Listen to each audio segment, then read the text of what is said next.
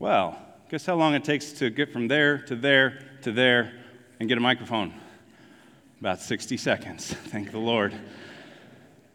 I never even had the thought that I was forgetting something this morning. Usually I'm plagued by that thought, and then I discover what it was. But I'm excited to be starting a new series. And if you were here last week, you know that Professor Mike Tapper from Southern Wesleyan spoke about magnifying the Lord and how we make big things bigger when we seek to magnify the Lord. He doesn't need our magnification to make him bigger, but the world around us needs to see how big and how awesome and how wonderful he really is. So when I was looking for a little transitional element from worship into the sermon, and I saw that one, I was like, well, that's perfect because it builds on where we were last week. And if you missed that message, you should really try to catch it.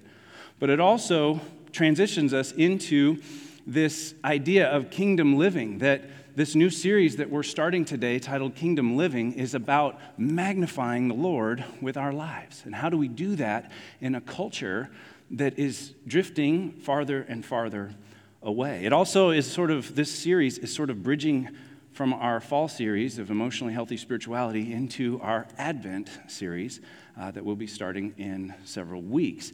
And we'll be looking at a kingdom Christmas. It gets us back on our annual theme this year, 2023, really focusing on the kingdom of God.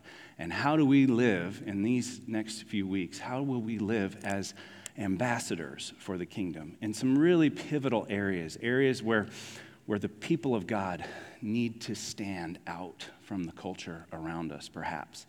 And so if you got your digital bulletin and read through it carefully, or you received an email from Pastor Sandy as one of our Kids Way families, you know that our topic today is kingdom sexuality. Kingdom sexuality. And I've had people from our LBA and from our prayer team and my Banding Together groups praying for this series and for these messages for some time. But I also wanted to give our families a heads up of our subject matter so that they could make an informed decision with that. Now, raise your hand if you would agree with this statement. We're in perhaps the most sexually confused time as a culture that our nation has ever seen.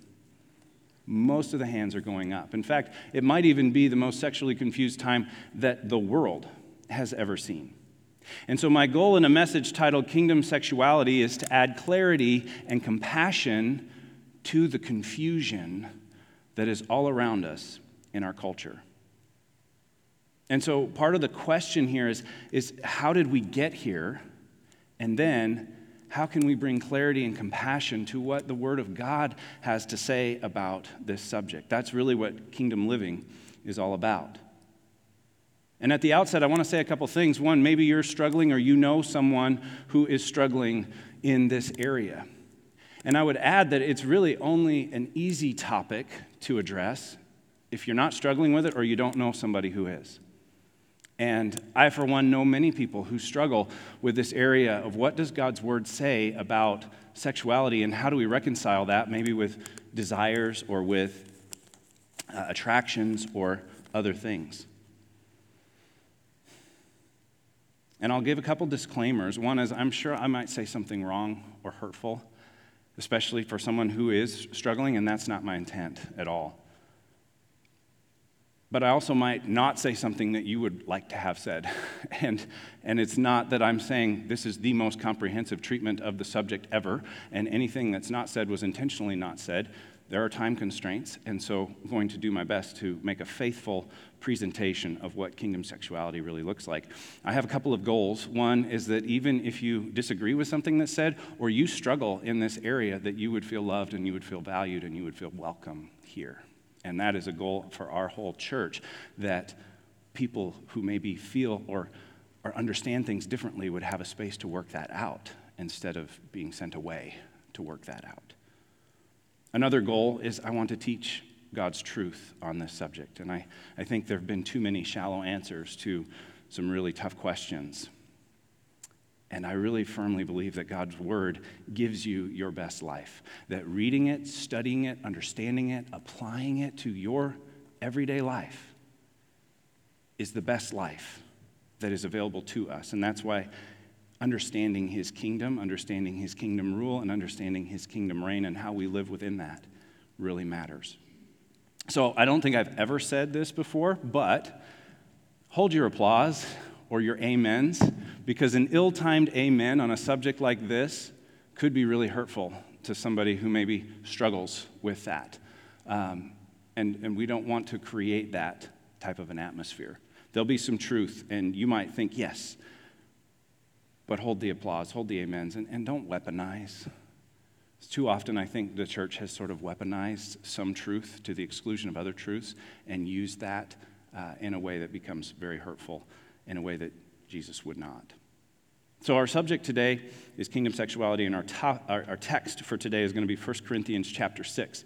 Now, 1 Corinthians chapter 6, if you have one of our blue hardcover pew Bibles, it's going to be page 1777. Now, I had to laugh because in my notes, before I looked up the page number, I had made the statement that Corinth, first century Corinth, was the Las Vegas of the first century AD. And then I look up the page number to add that to my notes, and it's got 777, just like the slot machines that you want to see at Las Vegas. And I thought, okay, well, that's very clever, interesting.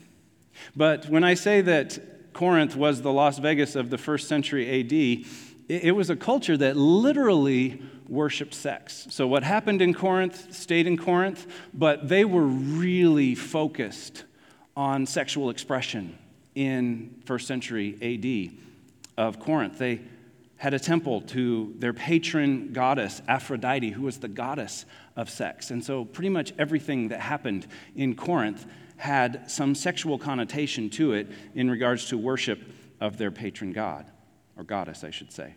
And so I want to look at 1 Corinthians chapter 6, verses 18 through 20. This will be our launch pad passage. We'll look at a couple of other passages as well. You're welcome to try to flip around in there or to just read them on the screen. But in 1 Corinthians chapter 6, Paul, writing a letter to a church and to believers that are surrounded by a sexually immoral culture, says, "Flee from sexual immorality. All other sins a man commits are outside his body, but he who sins sexually sins against his own body. Do you not know that your body is a temple of the Holy Spirit who is in you, whom you have received from God? You are not your own. You were bought at a price. Therefore, honor God with your body." Now, he's making an important distinction here. The first thing that he says is flee from sexual immorality. Basically, he's saying whatever you see going on around you, whatever you see happening in Corinth, turn 180 degrees and run the other direction, okay? That's what fleeing is. That's like when Joseph was in Potiphar's household and Potiphar's wife took a liking to him. Joseph didn't see how close he could get to the line before crossing over. He left, he ran away, he fled from sexual immorality. And Paul is saying the same thing to us. Don't see how close you can get to the line. Am I sinning yet? Am I sinning yet? Am I sinning yet? Am I sinning yet? Before you topple over into the abyss. He says, flee from sexual immorality. And he makes an important point that sexual sin is different than any other sin. That's why we have to talk about kingdom sexuality, because sexual sin is different. It's not more grave or more sinful. It's not worse than other sins, but it is different than other sins, and he tells us why. Because it gets inside you in a way that other sins that are more external do not. And to illustrate this point, many people, perhaps most people, would say that the thing that haunts them the most is either something they did sexually or something that was done to them sexually. Sexual sin is different than other sins. We're not ranking it and saying it's the worst of all sins and it's more punishable than other sins. Not at all. But it is different because when we sin in other ways, we sin outside ourselves. When we sin sexually, there's language in scriptures talking about the two becoming one, and there's intertwining and intermingling that takes place because of that. And Satan's goal is to make sexual sin look normal and God's design look strange. He did a bang-up job in first century Corinth, and he's doing a bang-up job in our culture today. To make God's design look strange and to make things that Scripture would call sexually sinful normal. Now, the pastor that I quote there, Ashley Woodridge, is one you may or may not be familiar with. He pastors a large church in the Phoenix area called Christ Church of the Valley. And a good friend of mine attends that church and shared a message with me. I had something totally different planned for these 3 weeks between emotionally healthy spirituality and Kingdom Christmas. And when I watched this message, I said, we have to talk about this. We can't talk about the kingdom of God for a year and never talk about kingdom sexuality in a culture that is so confused sexually. So I'm leaning heavily on a message that I watched, that I internalized, that I dug deeper and personalized, but I want to give credit where credit is due. And I think that this is one of the main statements that we need to understand, that Satan, and by the way, that's not a typo. I will never capitalize Satan's name. I just don't think he's worthy of the acknowledgement. Okay, so it's not a typo. I never capitalize Satan. I don't in my handwriting. I don't in anything else. So I didn't want you to think Pastor Mark made a typo. And he forgot his mic. But wouldn't you say this is where we're at today? That Satan has made sexual sin look normal and has made God's design look increasingly strange. And we hear things today that you never would have heard of a generation ago.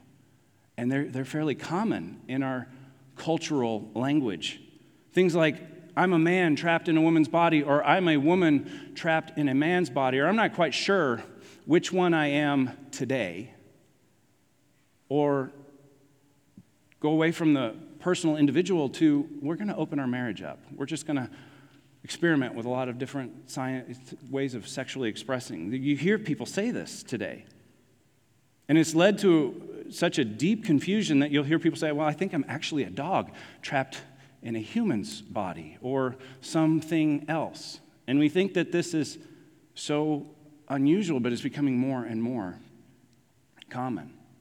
And so the big question that I want to try to get to the bottom of today is, how did we get to this point? How do we get to this point with such confusion? How do we get to this point where Satan's achieved his goal in large degree to make sexual sin look normal and God's design to look strange? Well, I think a lot of people would say, well, we threw the Bible out. We stopped praying in schools. We as a culture, we pushed God to the side. And I think that's true, but I think it's incomplete. Kind of like if I were to say that the Twin Towers fell on 9/11 because of gravity. Well, it's true, but it's incomplete because there was an ideology, there was a methodology, there was a way of thinking that caused a group of people to hijack planes and fly them into those towers, and then gravity kicked in. And there was an ideology and a way of thinking that caused us to come to the place that we are, that caused a lot of people to push Scripture to the side. So I want to try to dive into that and do a little bit of justice to answering that question, because the real genesis, most sociologists looking at this topic today would point to the sexual revolution of the 1960s. And the sexual revolution of the 1960s sought to remove the limits and to break down some of those gender roles and to remove any hindrances on sex whatsoever. Just do whatever feels good, whatever you want to, whenever you want to. And I just don't think that we can discover how to move forward without understanding how we got here, and then be a people that have our eyes wide open and can understand some of the language that comes from the opposition to God's way, to a kingdom sexuality. And there were two core ideologies of the sexual revolution. I want to look at those and try to understand those a little bit, because people that have bought into this, they're probably standing on a foundation that's laid by these two core ideologies. The first one is that idea of expressive individualism. Now, we believe that this term was originally coined by a sociologist named Robert Bellah, and the idea behind expressive individualism is that my identity is found only when I can outwardly express my inward feelings. That's the idea behind expressive individualism, that I'm an individual and that I'm not even being authentic to myself unless I can express my inward feelings. I have to search within myself. I have to see what I can find there, and then I have to express it in order to be authentic. And so some of the slogans of expressive individualism, which you'll see increasingly in national ad campaigns for secular companies and so forth, are things like, you do you, follow your truth, find yourself. And perhaps the one that got it all started, or the one that is the biggest challenge, is just follow your heart. How many of you have heard that one recently? Just follow your heart. You even see it, you used to see it more in like quasi-Christian movies. That was sort of the narrative, like follow your heart. And I think we're starting to see that Scripture says something totally different. Did you know you can read your entire Bible and you'll never find follow your heart in Scripture? You'll never be encouraged to follow your heart unless your heart is pointing you to God, to Jesus, to His will and His ways. In fact, Scripture says just the opposite. In Jeremiah 17:9, the prophet, speaking on behalf of God, says to the people of God, "The heart is deceitful above all things and beyond cure. Who can understand it?" Now that's a short verse that says an awful lot. When it says that your heart is deceitful, it doesn't just stop there, does it? It says your heart is deceitful above all things. Do you know what the Hebrew word for all means? It means all. It means every. It means not limiting any. It means that there is nothing in the world more deceitful to me than my own heart. Think about that for a second. And, as if that's not bad enough, he says it's beyond cure. Who can understand it? Well, God can understand it. He created it. And Jesus came and bled and died so that we could have a heart transplant. And like Ezekiel said, that we could give our heart of stone away and receive a heart of flesh that desires the things that God desires. Have you ever followed your heart and ended up in a ditch? I know I have. On big things and little things. I get all excited. I'm going to be healthy. I'm going to make good choices. I'm going to track my food and keep track of my macros and, not get too much sugar and not get too much of that and make sure I get enough protein. And then I go to a restaurant and I know that I should get the salad with the grilled chicken breast. But my heart notices the cheeseburger at the table next to me. And I really want a cheeseburger. And I don't want a cheeseburger with a side salad. I want a cheeseburger with fries. My heart wants that. Just follow your heart. And if you're going to get a cheeseburger and fries, you might as well get the milkshake, right? Our heart is deceitful on little things like that and on really big things. In fact, follow your heart has ended more marriages, mutilated more bodies, destroyed more souls, and ended more lives than the devil could have imagined. It's hell's most effective slogan. Stop following your heart and follow the one who created it. You have a God who loves you. You have a God who created you. You have a God who knows your heart. And he wants to give you his heart because he knows that that's best for you and it's best for everyone around you. And so in regards to expressive individualism, your identity is given to you by God. It is not discovered by you. Your identity is given by God, not discovered by you. Now, about 150 years ago, some philosophers, Nietzsche being perhaps chief among them, proclaimed that God is dead, that we as humans have evolved beyond the need for God or for explaining the world through God's lens. He's dead. And humans became their own God when they have followed that ideology. Darwin jumped on board, atheism, this thing has kind of gotten running. And the idea behind expressive individualism fits real well with this because expressive individualism says you are your own God. Your passions, your desires, those become your God. And the issue becomes one of authority. Whose authority are we under?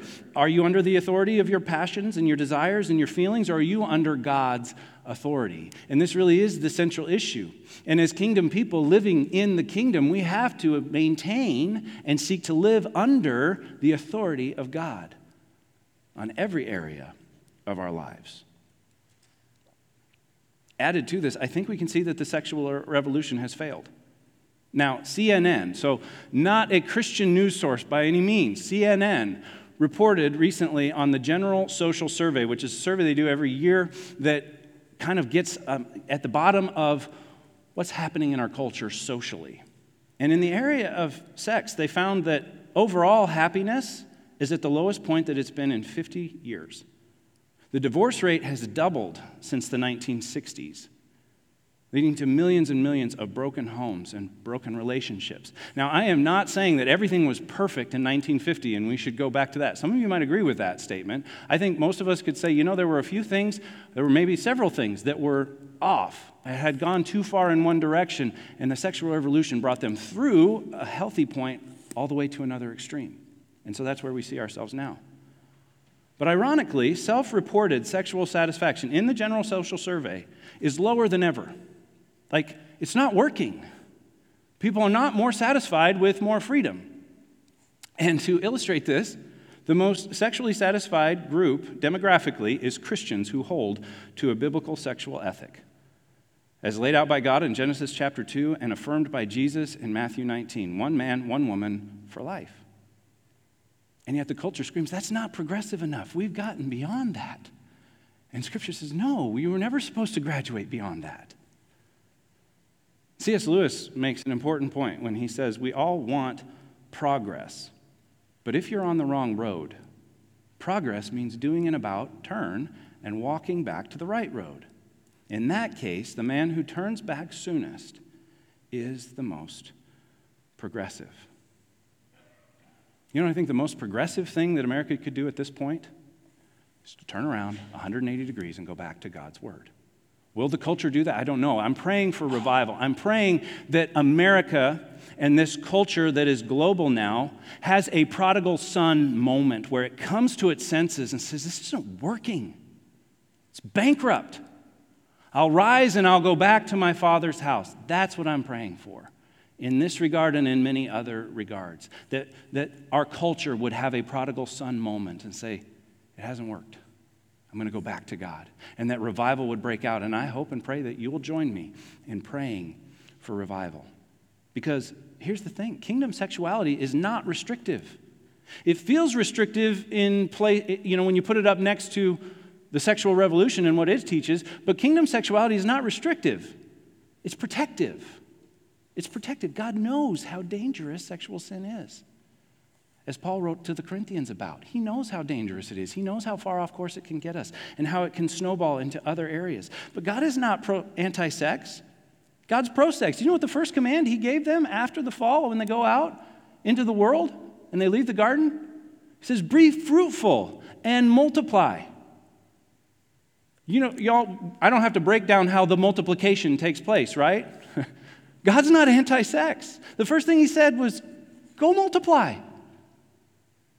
He's for it, and he's for you. He just knows how dangerous it is. And his design, despite Satan's best efforts, his design is a set of railroad tracks that will take you where you want to go and where God wants you to go. I've heard it likened to a fireplace. That you build a fire in the fireplace, it's beautiful, it's wonderful. It'll warm the whole house. You start taking logs out of that fireplace and set one over here in the bedroom, and you set one over there, and you set one outside in your front lawn, it'll burn down the whole house. It'll burn down the neighborhood around it. The fire belongs in the fireplace. And there's a place that sex belongs. And if it stays there, it can be very, very fulfilling. And it's not restrictive. It's protective. And when you get off the train tracks, that's not called freedom. That's called a train wreck. But our culture keeps screaming, express yourself, express yourself, express yourself. But Jesus said, deny yourself. In Matthew chapter 16, verses 24 through 26, Jesus says to his disciples, if anyone would come after me, be a follower of mine, he must deny himself, take up his cross, and follow me. For whoever wants to save his life will lose it, but whoever loses his life for me will find it. What good will it be for a man if he gains the whole world yet forfeits his soul? Or what can a man give in exchange for his soul? Now, we all have a cross to bear. And what has happened a lot within the church is that people that don't struggle with sexual sin or same-sex attraction or any of the other hosts of ways that sexual sin plays out, we kind of elevate that one and say, that's the real sin. And these little ones that I struggle with, they're not such a big deal. But the ground is level at the foot of the cross. And Jesus doesn't do this. He doesn't elevate one sin above the other. And so in a culture that increasingly tells us to express ourselves, we need to follow a Savior who says, deny yourself. It's best for you and it's best for those around you. That there is provision that's made for everything that the human heart longs for, We just have to find it in the correct channels. Now, the second core of the sexual revolution, after expressive individualism, the second one is the idea that the core of my identity is my sexuality. Now, this is an unprecedented notion in human history. You won't find it anywhere in Scripture, and you won't find it anywhere in human history. Up until about 40 years ago, sex was something you did. And in the last few decades, it's become who you are in the eyes of culture. We don't say that's a man with same-sex attraction. We say it's a gay man. It's an identity statement, or a lesbian woman, or whatever you want to fill in the blank. It's become an identity. And when you look at human history as a 24-hour clock, we've only been living like this for about 5 minutes. Okay, so it's fairly new. But sex has gone from an activity to an identity for many people. And let me tell you clearly, you are not reduced to your attractions and your urges. They do not define you. You are a child of God, or you could be a child of God if you would enter into a relationship with him through his Son, Jesus Christ, who is available to everyone. And this is so important, and this second facet of the sexual revolution is so important because Satan knows that if he can control your identity, he can control your activity.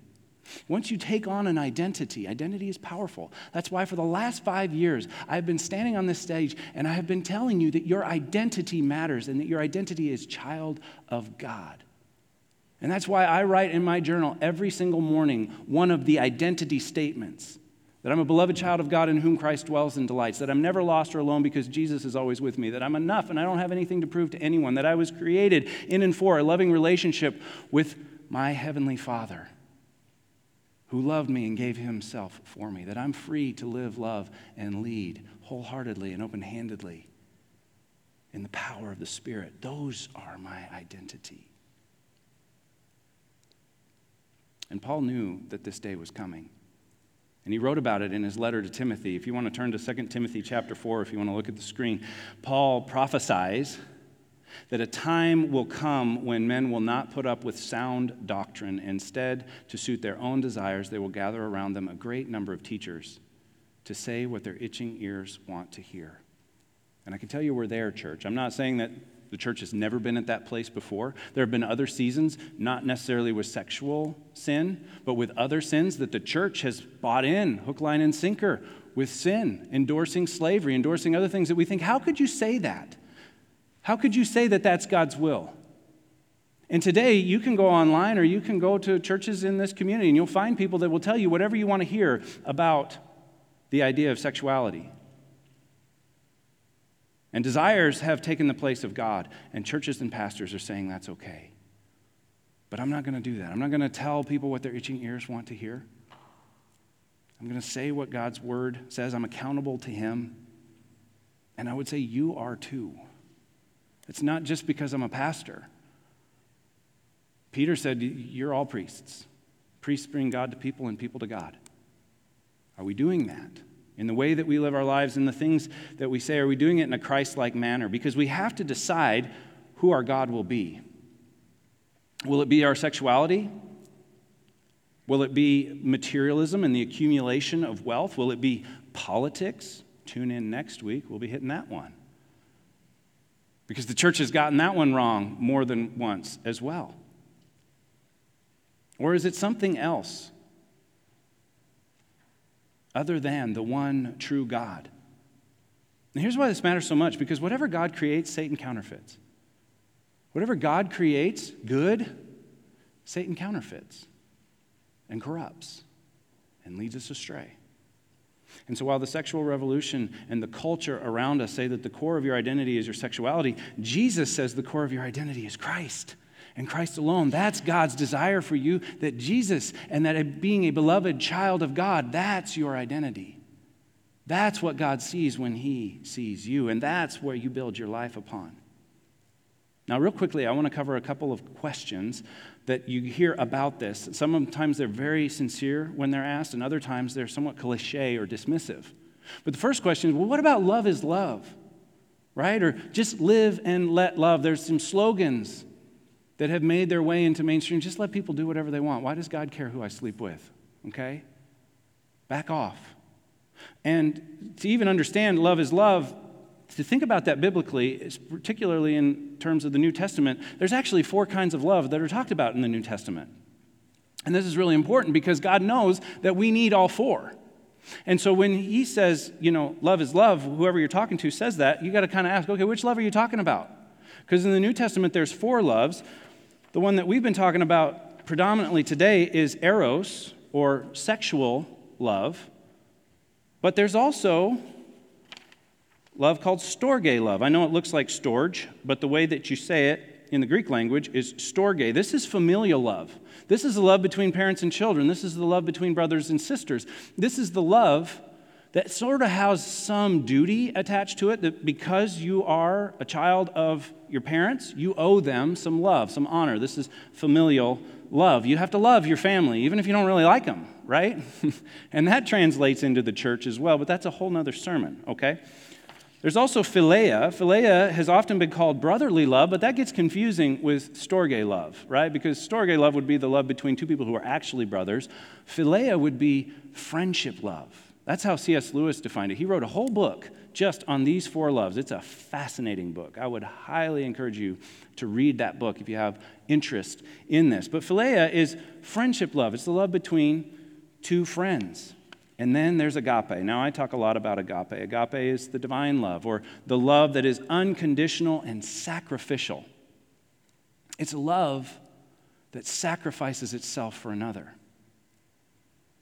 And so when you say love is love, it matters which love you're talking about, because we need all 4 of these loves. Marriage commitment is to be an agape love, an unconditional love. We're in covenant now.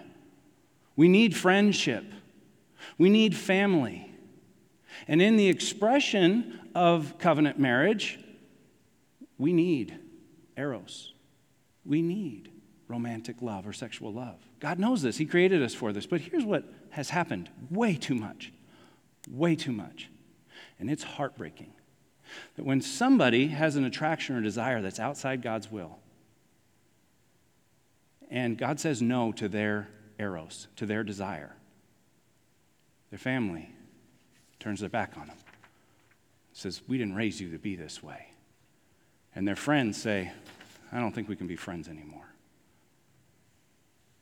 And even the church, way too much, has said, God doesn't want anything to do with you anymore. And this breaks my heart. What's left? What's left for them to pursue when their family and their friends and even the church has turned their back on them? That's it. And maybe they'll find some unconditional love. But what if the church was the place where people went for unconditional love? And they developed friendships that could help them. And their families would support them. I just read a biography of a young man who struggled with same-sex attraction, and his family never stopped loving him. They kept telling him, this is not your identity. This is not who you are. God has something better for you. We love you. We're not leaving you. We're not going to turn our back on you. And then within 11 years of that, he was delivered from the same-sex attraction, and he was able to pursue a godly design for all 4 loves in his life. And so I hope that we can start to turn the tide on this as a church, as a body, as a church throughout the world. The second one that I want to hit is the I was born this way argument, or the idea that there's a gay gene that causes people to become gay or have same-sex attractions or have some of the other things that have grown out of this. And the scientific evidence of a sexually genetic determination has gotten some clarity in the last few years. In fact, Francis Collins is the foremost geneticist. He's the director of the Human Genome Project, this massive project to map out the human genome and to determine all of the sexual determination or all of the determinations that are genetic, not just regards to sex. But he was asked about this, and he made this statement that sexual orientation is genetically influenced but not hardwired by DNA, and whatever genes are involved represent predispositions, not predeterminations. And so other predispositions you can have a predisposition to drug addiction or to alcoholism or to heart disease and other things that are morally neutral, right? The fact that you can have a predisposition towards same-sex attraction doesn't mean that God endorses it. God doesn't endorse heart disease. He doesn't endorse drug addiction. And yet we can have genetic predispositions to those. It doesn't tell you if it's right or wrong. Just because there's a genetic predisposition, he clarifies. He says the prominent role of individual free will, choice, has a profound effect on us. Just like somebody who's got a genetic predisposition to heart disease can choose not to eat the things that will compound their genetic predisposition to heart disease, right? Or somebody that has a genetic predisposition to alcoholism can choose not to ever touch the stuff so that they don't get onto that slippery slope. So we have to take our feelings, we have to take our emotions, we have to take our desires, and we have to surrender them to God and to his will. Paul spoke about this as well.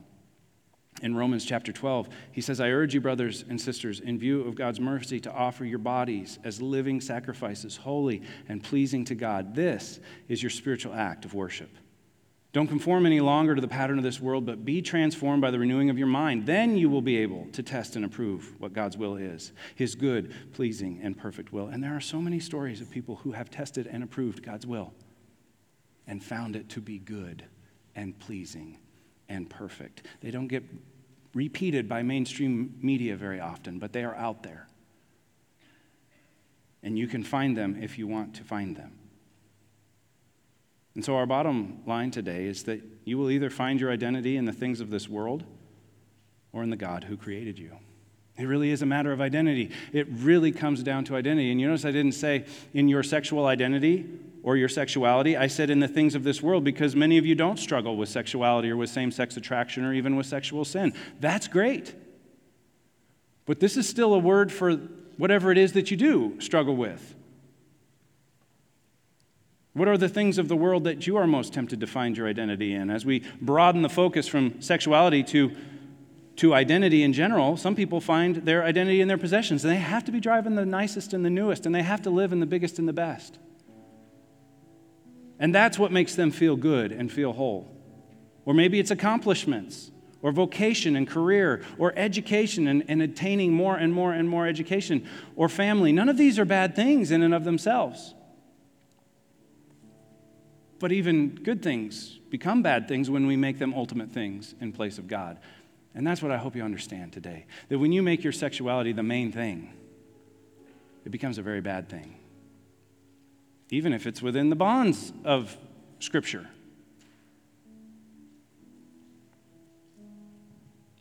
And you'll either find your identity in the things of this world, or you will find it in the God who created you, who loves you.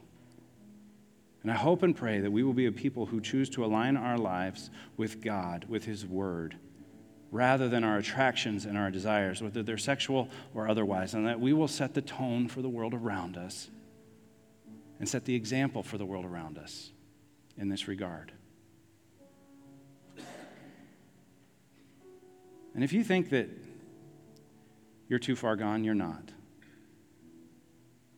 I meant to mention there's a couple QR codes that are going to be on the screen for a couple of other messages that are on this subject. One dives deeper into gender dysphoria and the transgender movement and understanding that in the context of all of this. I would encourage you, if you don't get the QR codes, you can email me. I'll send you these links. And then a really powerful message titled, Why Does God Care Who I Sleep With? And answering that question for somebody who struggled with same-sex attraction and was delivered from same-sex attraction. But if you think for a moment that you're too far gone or that Jesus doesn't really have any use for you, you're wrong. That's a lie of the devil as well. Jesus had tremendous love and grace for the sexually immoral. In fact, just this weekend, in our banding together, it's almost funny how often this is the case. We read John 8, the woman caught in adultery, and how Jesus says to those around, whoever's without sin, throw the first stone. I think he would say the same to us today. Whoever's without sin, throw the first stone. And do you know who in that setting was without sin? Jesus. And the law even said, stone her. But he saw right through it. He saw that there's a woman caught in adultery, but where's the man that was caught in adultery? It takes two. It was a setup. He saw through it. And when they walked away, starting with the oldest, which I think is a significant caveat in that story, they dropped their stones, they walked away, and it was just Jesus and this woman. And he didn't say, celebrate your sin. He didn't say, be proud of it. He said, go and sin no more. He gave her a new identity. You are a beloved child of God. Go and sin no more. Go and leave your life of sin. Will you pray with me? Lord Jesus, thank you for your word and for the way that it does bring clarity and compassion to some of the most difficult subjects. And God, I pray that we could get this right as a church, as a body of believers, and increasingly as a culture, Lord, that we could get this right. That we could love the way you loved, that we could follow you, that we could deny ourselves, that we could walk with people through things, difficult things, and help them to find their identity in the God who created them. Heal our broken world, O Lord. Heal our broken hearts. And bring us into a deeper relationship with you. It's in Jesus' name we pray. Amen.